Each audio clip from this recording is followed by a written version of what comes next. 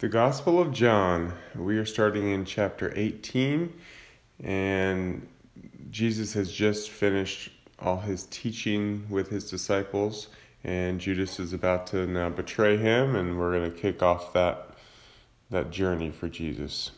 In the past few chapters, I've been reading every word because these were, Jesus speaking. I just felt like I really needed to get deep into it, so I'll switch back to just commenting here and there. And by the way, this is, so I'm always recording, I'm usually recording these one day before they're posted. So for me, this is the first day of Feast of Tabernacles, or Feast of Booths. The celebration of the time when God was amongst us, as we were the people Israel, traveling the wilderness, in a desert place with no food or water. He always provided food or water. Our clothes did not wear out. We did not get sick. He took care of our every need. He was our God, and we were his people.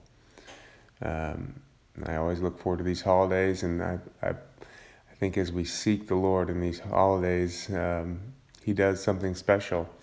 And he will fulfill this holiday in mighty ways, just as he has the spring high holidays. So this is the final holiday on our calendar year, the way we mark it, January to December. This is the final of the big 7 holidays that God gave Moses, and it lasts from Saturday to Saturday. We talked about this holiday earlier in John when Jesus went up to the feast and he declared that living waters spring forth from him. That he is the light of the world. These were teachings that he gave on this holiday. And this is a holiday God told Moses to make for yourself a little booth outside and stay outside for a week. I think it was like 2 years ago we went camping on this holiday, which I'd always wanted to do. And we finally did it.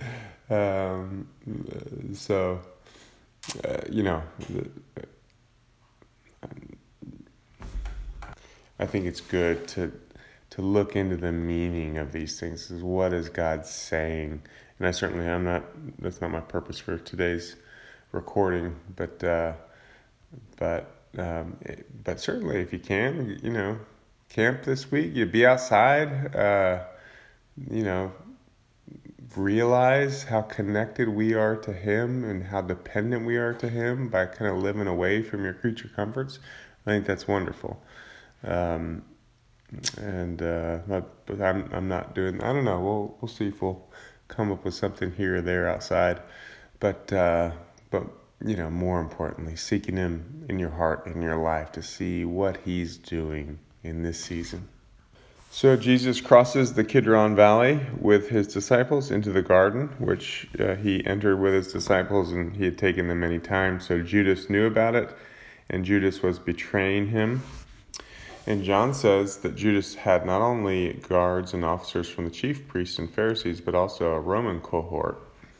And they came there with lanterns, torches, and weapons. And Jesus knew that they were coming. And so he said to them, "Whom do you seek?" They answered him, "Jesus the Nazarene."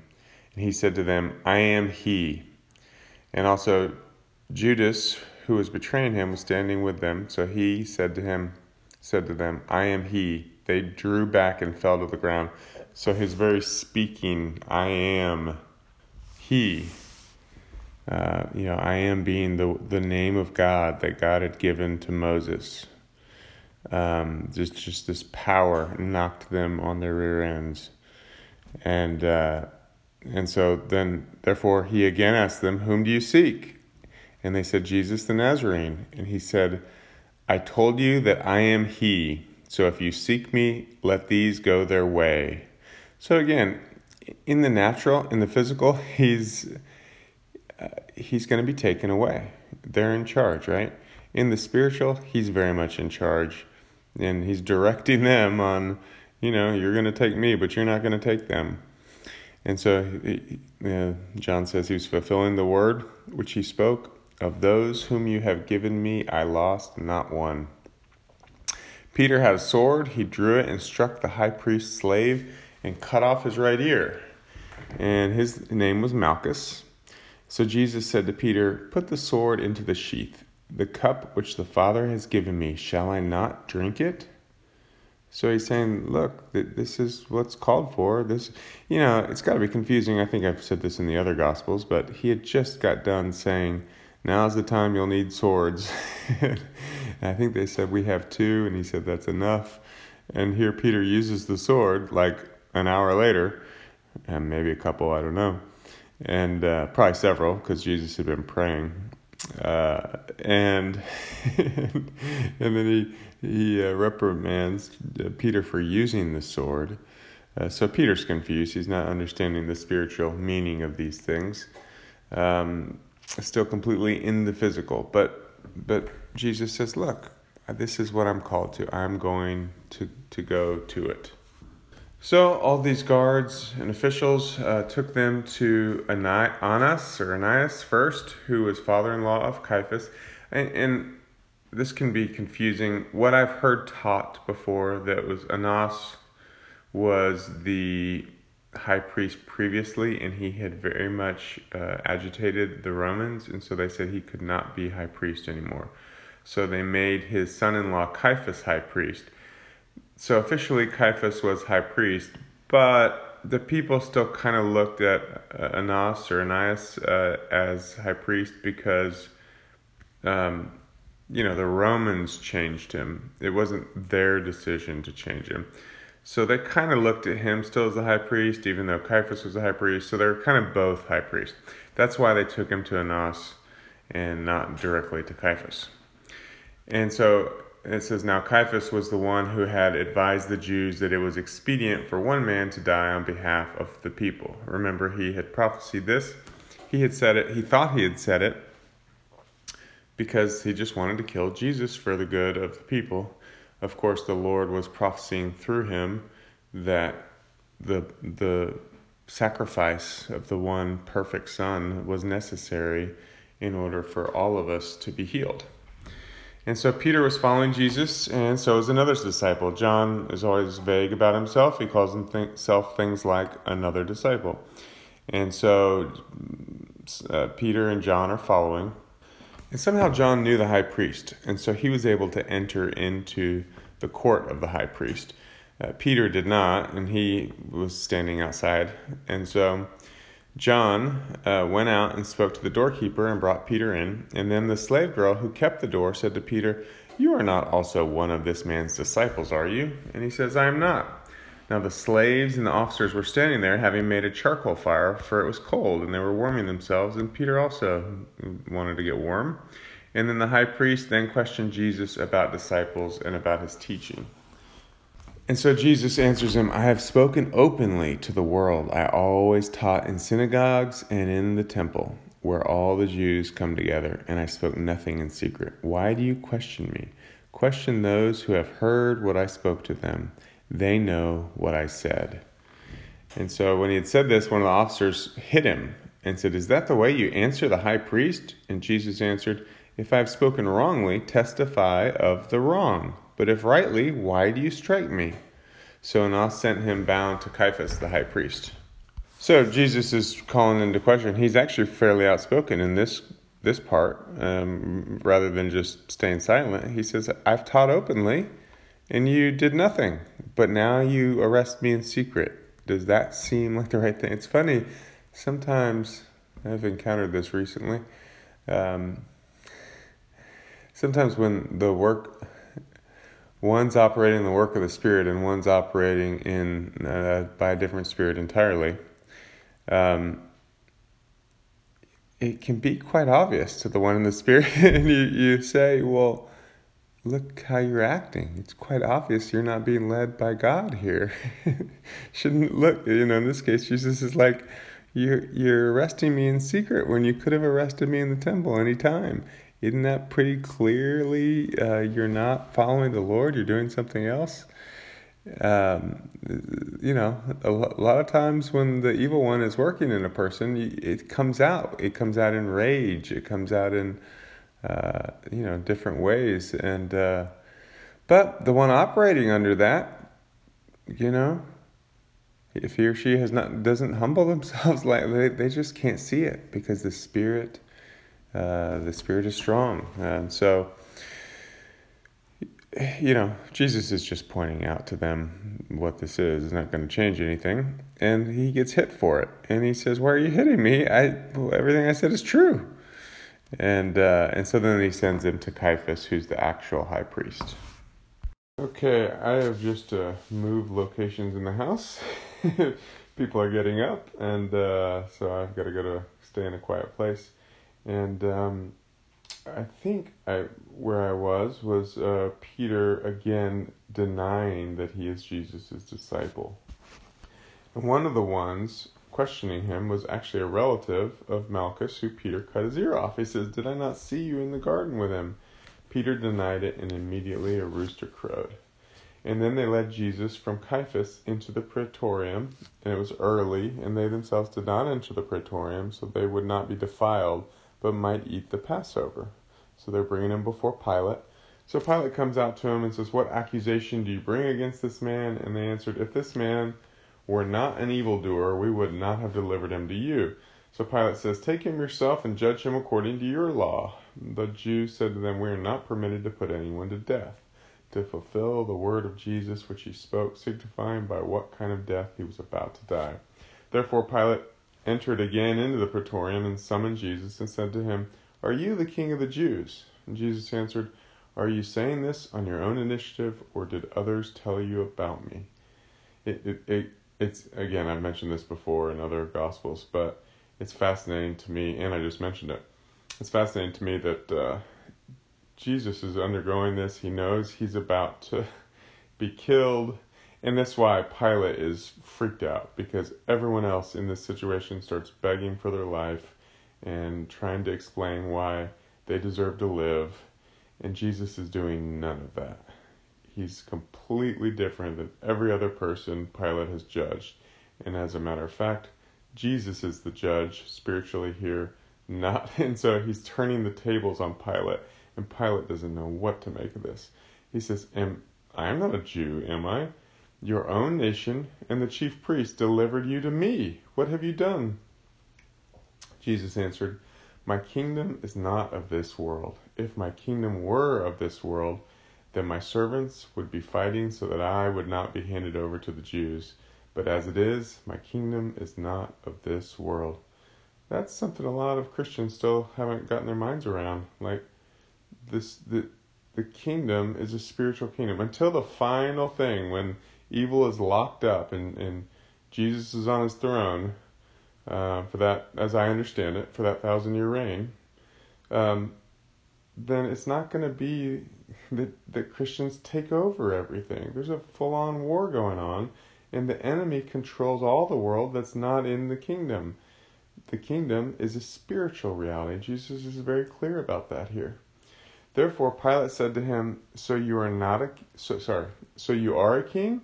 Jesus answered, "You say correctly that I am a king. For this I have been born, and for this I have come into the world, to testify to the truth.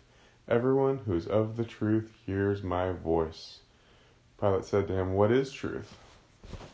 So Jesus is speaking of, you imagine, you're used to judging people and giving directions for them to be executed, and every time they beg for you not to execute them. And here you find yourself in the same position, and the man that you're judging starts talking about philosophical, deep truths of life. And you're like, what is going on here? Like, I'm trying to decide if this guy should be, killed or not. And he's talking about deep things that I don't understand, which seem to have nothing to do with whether or not I kill him. I don't, he's perplexed. He has no idea what's going on. And he's just like, what is truth? All of a sudden a philosophical question has been opened up. What is life? What is the meaning of life? What is truth? He doesn't know. He's just doing his job. And Jesus is speaking to these deep things. They're in two completely different realities. But what Pilate does know is this man is not guilty of whatever worldly thing y'all are saying he did. And so he goes out to the Jews and he says to them, "I find no guilt in him." But you have a custom that I release someone for you at the Passover. Do you wish then that I release for you the king of the Jews? So they cried out again, saying, Not this man, but Barabbas. Now Barabbas was a robber. And other places they call him a zealot, a murderer. John just calls him a robber. But again, as I've mentioned probably in all the other Gospels, he's a good picture of us, that we don't deserve to go free, and yet we go free. It's kind of like they're the two goats on the Day of Atonement, right? One is the offering, one is the scapegoat. Here, Barabbas is the sinner that goes free. Jesus is the sinless one who takes the punishment. And then we're on to chapter 19. Then Pilate had Jesus scourged, and the soldiers twisted together a crown of thorns, put it on his head, put a purple robe on him. So they're putting on him signs of royalty. They're mocking him, of course. It's not a king's crown; it's a crown of thorns. But again, it's kind of a picture of him as our. So on one hand, we see he's King of Kings. He's got a crown. He's got the purple robe. Purple robe. Now that's actually expensive. The color purple was expensive back then, and so to put a purple robe on him was actually valuable. A crown of thorns wouldn't be valuable at all. Not like a king's crown of gold or something, but it's a crown they put on him, and it kind of symbolizes that he is the King of Kings. And yet, because his crown is made of thorns, it kind of shows that he's the Passover lamb. Purple, of course, being the color of royalty. And so they take him out and they all yell, Hail, King of the Jews! And they slap him in the face. And Pilate came out and said, Behold, I am bringing him out to you so that you may know that I find no guilt in him. So now he's being presented as king with his robe and his crown, even though he's been beaten and bloody. And he's found to have no guilt. He's found to be perfect. If you go back to Passover, I know we've done this all before, but there's 4 Gospels, so the lamb had to be inspected and found to be perfect before it was used as the Passover sacrifice. And so that's what's happening with Jesus. He's been inspected by the city for 4 days. This is kind of the end of it. He's being inspected by Pilate. He's about to be inspected by Herod. And he's found to be without sin. And yet they kill him anyways. And Pilate sees him in the robe and the crown. And he cries out to the people, Behold, the man! Which is an interesting thing to say. So when the chief priests and officers saw him, they cried out, Crucify! Crucify! And Pilate's not understanding any of this. He says, Then take him yourself and crucify him, for I find no guilt in him. The Jews answered, We have a law, and by that law he ought to die, because he made himself out to be the Son of God. Therefore Pilate heard the statement, and he was even more afraid. He entered into the praetorium again and said to Jesus, Where are you from? But Jesus gave him no answer. So he's Roman. So remember, he believes in lots of gods, and they have kids that walk the earth, and all,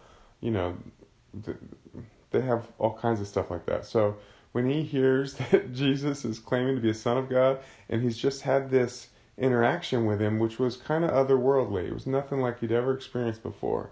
And then they say that he claims to be a son of a God. He's like, whoa, man, if I kill a son of a God, I am going to be in deep trouble with the gods. That's probably what he's thinking. So all of a sudden he's like, man, I got to be careful what I'm doing here. He goes back to Jesus and says, Where are you from?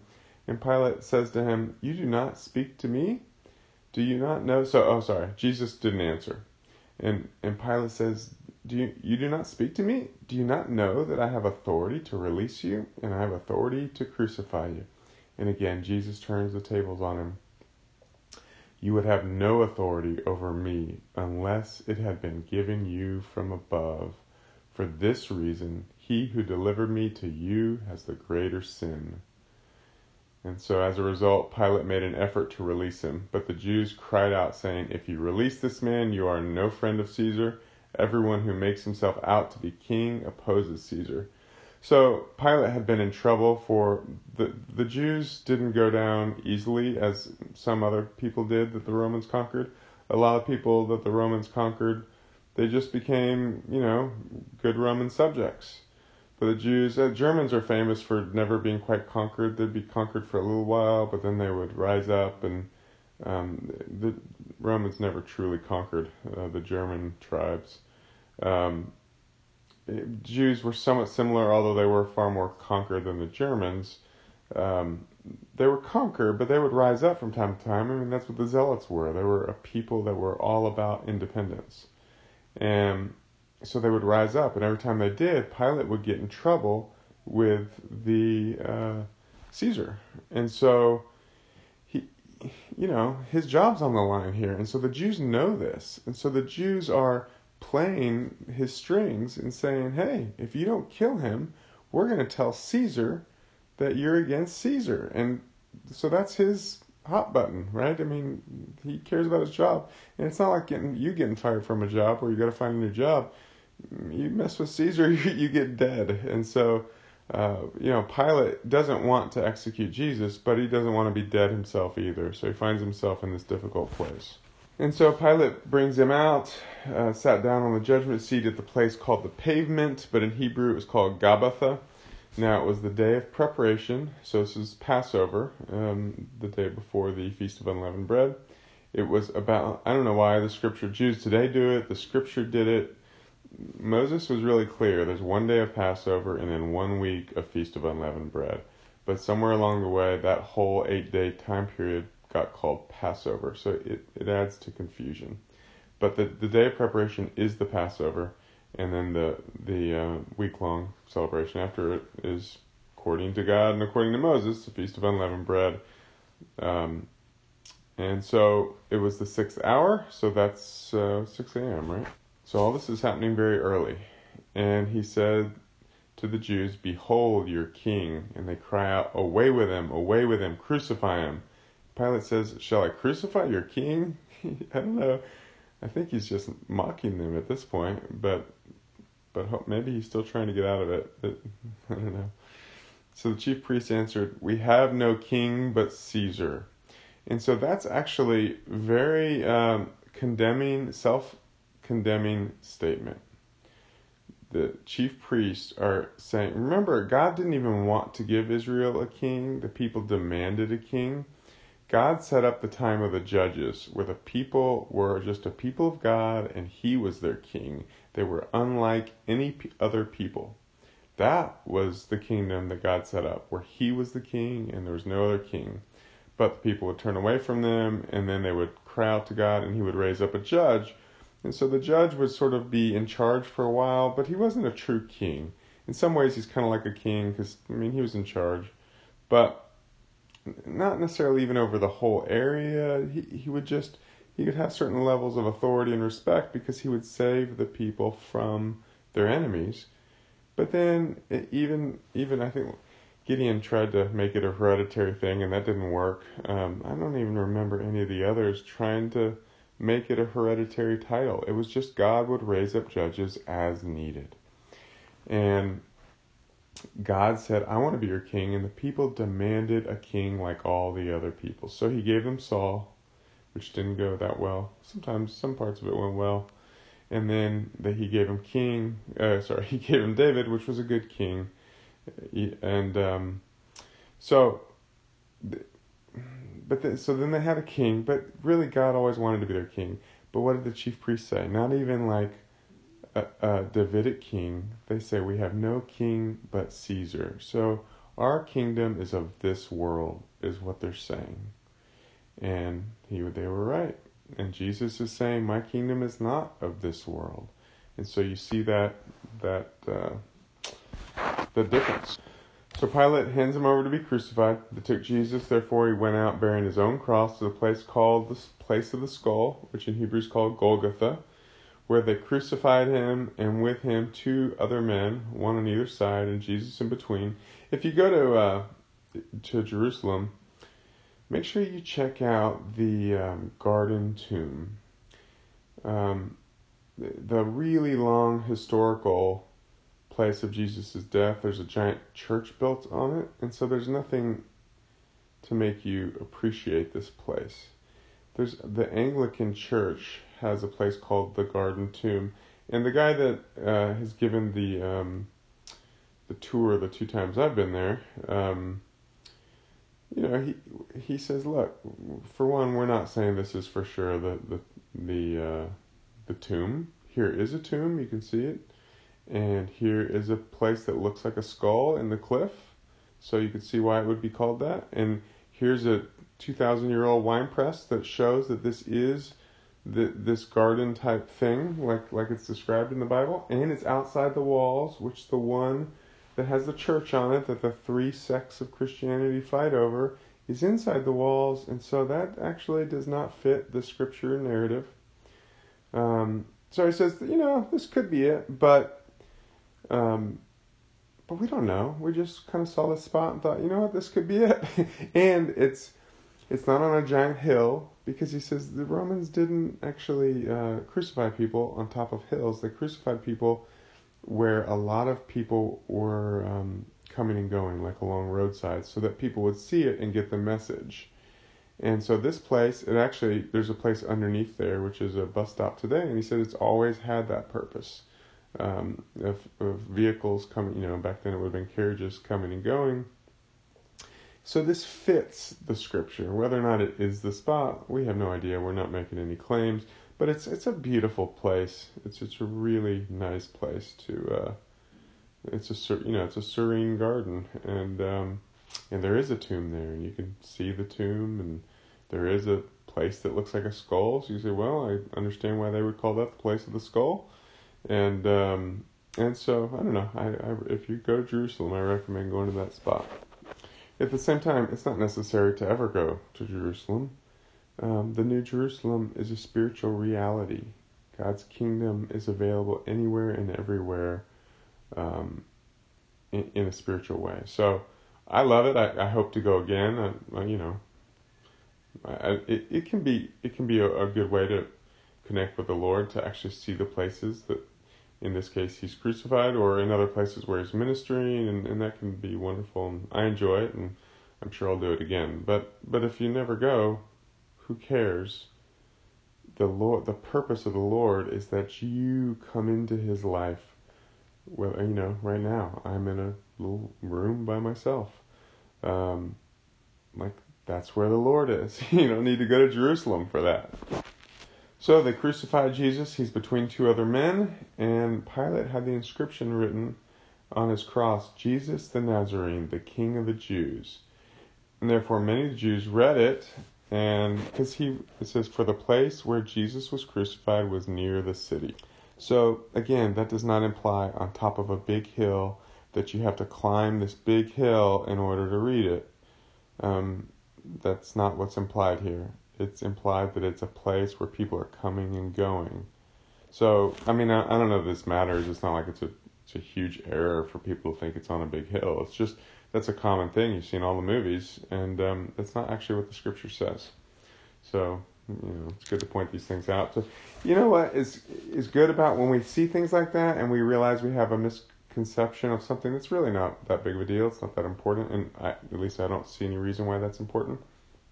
It can maybe open us up to the fact that some of our religion that we've accepted over the years that is important might not be true either. And that is a powerful realization, because it opens us up to, Lord, help me to eschew all areas of wrongness in my life. Anything that's not the truth, help me to know that and to cut that out, so that I only worship you in spirit and truth, not according to the religion of man. John wrote this, and John was there. He's the only one that was there. But they would have all known where he was, where he was on his cross, of course. But John was literally there. So I think he's a good witness. So the chief priests do not like the fact that he's King of the Jews is written there. And so they tell Pilate, do not write the King of the Jews, but that he said, I am the King of the Jews. And Pilate answered, what I have written, I have written. So basically, tough luck. And so he's not only wearing these, of course, once he's on there, the robe is taken off, but he's presented as a king, and it's written that he's the king. And so the soldiers start divvying up his outer garments, and he's got 4 outer garments, so they each took one. And now the tunic was seamless and woven in one place. So they said to one another, "Let us not tear it, because what good is a fourth of a tunic? Let's cast lots for it to decide whose it shall be." And this was another prophecy fulfilled. I don't remember which one. I'm going to guess Isaiah. "They divided my outer garments among them, and for my clothing they cast lots." So one of the prophets had prophesied this, and this happens. It's amazing how many prophecies were fulfilled in the life of Jesus. And so the soldiers did that, and one of them got his tunic. But standing by the cross of Jesus, his mother was there, his mother's sister, so that's interesting, we don't hear about her much. Mary, the wife of Clopas, so she was Clopas was a high official, so Mary was probably a rich woman, and she was there following this Mary. There's, several Marys, and Mary Magdalene was there. And then Jesus then saw his mother and the disciple whom he loved standing nearby. So this is John. John doesn't call himself by name. He said to his mother, "Woman, behold your son." Then he said to the disciple, "Behold your mother." From that hour the disciple took her into his own household. So John, which is very interesting, to Jesus it was more important that, and of course it's the will of the Father, right? But so I'm not trying to separate those things. But to Jesus, to the Father, it was more important that Mary be taken care of by a spiritual Son of God than by her own natural sons. That's really powerful, because she had multiple. And actually 2 of them became leaders in the church. James became a very big leader in the church. But at this point, they had not followed the Lord, and they had not believed in him. And so he, instead of having her own physical sons watch over her the rest of her life and take care of her, because her husband had died and she needed somebody to take care of her in that time, in that culture, John is the one that takes care of her. And they actually, if you go to Turkey, they have the place where they lived into old age.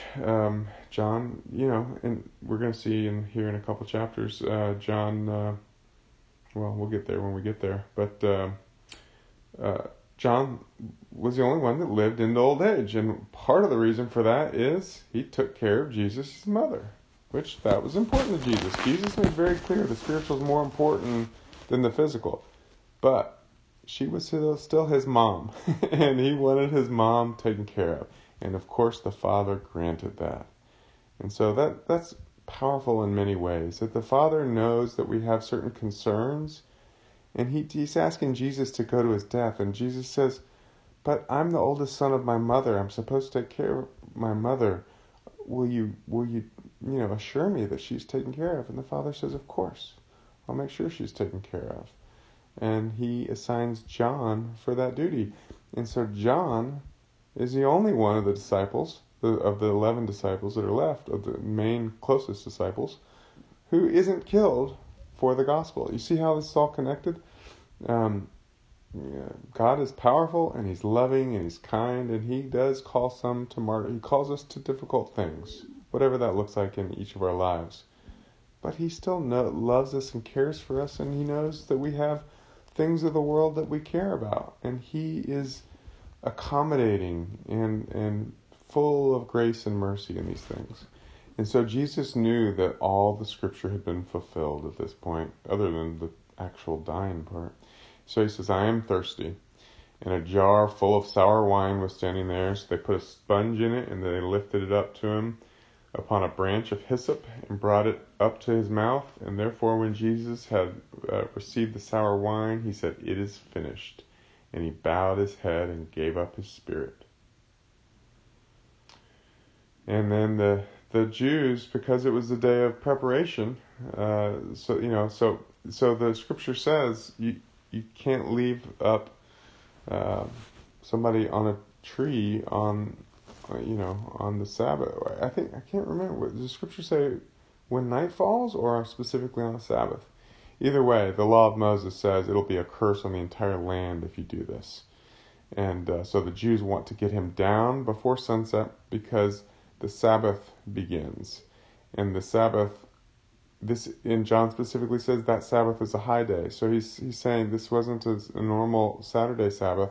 This was the first day of Feast of Unleavened Bread, which actually would have been Thursday that year. That changes every year, but in that year it was Thursday. Jesus died on a Wednesday. The high Sabbath was a Thursday, and they had to get him down before the sun went down, because a biblical day starts in the night. And so the Jews asked Pilate that their legs be broken, that they may be taken away, so that they're not hanging on the tree, on the cross, to be a curse on the land. So the soldiers came and broke the legs of the first man, and of the other, a thief that was crucified. But they came to Jesus, they saw he was already dead, and they did not break his legs. Again, the Passover lamb was not to have any legs broken. And so Jesus' legs were not broken, even though the two men next to him were. So again, fulfilling every dot and tittle of prophecy and law. But one of the soldiers pierced his side with... So he, backing up, he fulfilled the law and the prophet. It's amazing. And John's pointing out all these little details. So he fulfilled the law, things like he shouldn't be, on the cross overnight. He shouldn't have a bone broken. Those are in the law of Moses. But then also fulfilling the prophets, them gambling for his clothes, being in the tomb of a rich man. He's fulfilled both the law and the prophets. So basically the entire Old Testament. It's amazing. But just to make sure he was dead, one of the soldiers pierced his side with a spear. Immediately blood and water came out. Which again, it's a picture. The blood that washes us clean, the water, the river of life, both come from Jesus. And so he's our salvation, he's our sanctification, and he's our life. And he who has seen has testified. Now John's talking about himself. He said, I saw this, and I'm testifying, and I'm changing this to first person. And my testimony is true, and I know that I am telling the truth, so that you also may believe. For these things came to pass to fulfill the scripture. Not a bone of him shall be broken. And again, another scripture says, they shall look to him whom they pierced. So yeah, again, that was prophesied as well. That definitely is Isaiah 53, I believe. That, we should look upon, we pierced him. So he was specifically pierced to fulfill the prophets. After these things, Joseph of Arimathea, being a disciple of Jesus, but a secret one, he didn't want the Jews to know, he followed Jesus secretly, but he didn't want to lose his power and position, so he didn't tell the rest of the council that he was following Jesus. But he had enough position and power and money to go speak to Pilate to take the body of Jesus, and Pilate told him he could. So he came and took his body. Nicodemus, who had first come to him by night, remember John 3, and he's teaching about being born again, also came bringing a mixture of myrrh and aloes, about 100 pounds weight. So they took the body of Jesus and bound it in linen, wrapping with the spices, as is the burial custom of the Jews. So he's being buried in the way a rich man is buried. And now in the place where he was crucified, there was a garden, and in the garden a new tomb in which no one yet had been laid. Therefore, because of the Jewish day of preparation, since the tomb was nearby, they laid Jesus there. And that's, we'll end there today. The Lord bless you.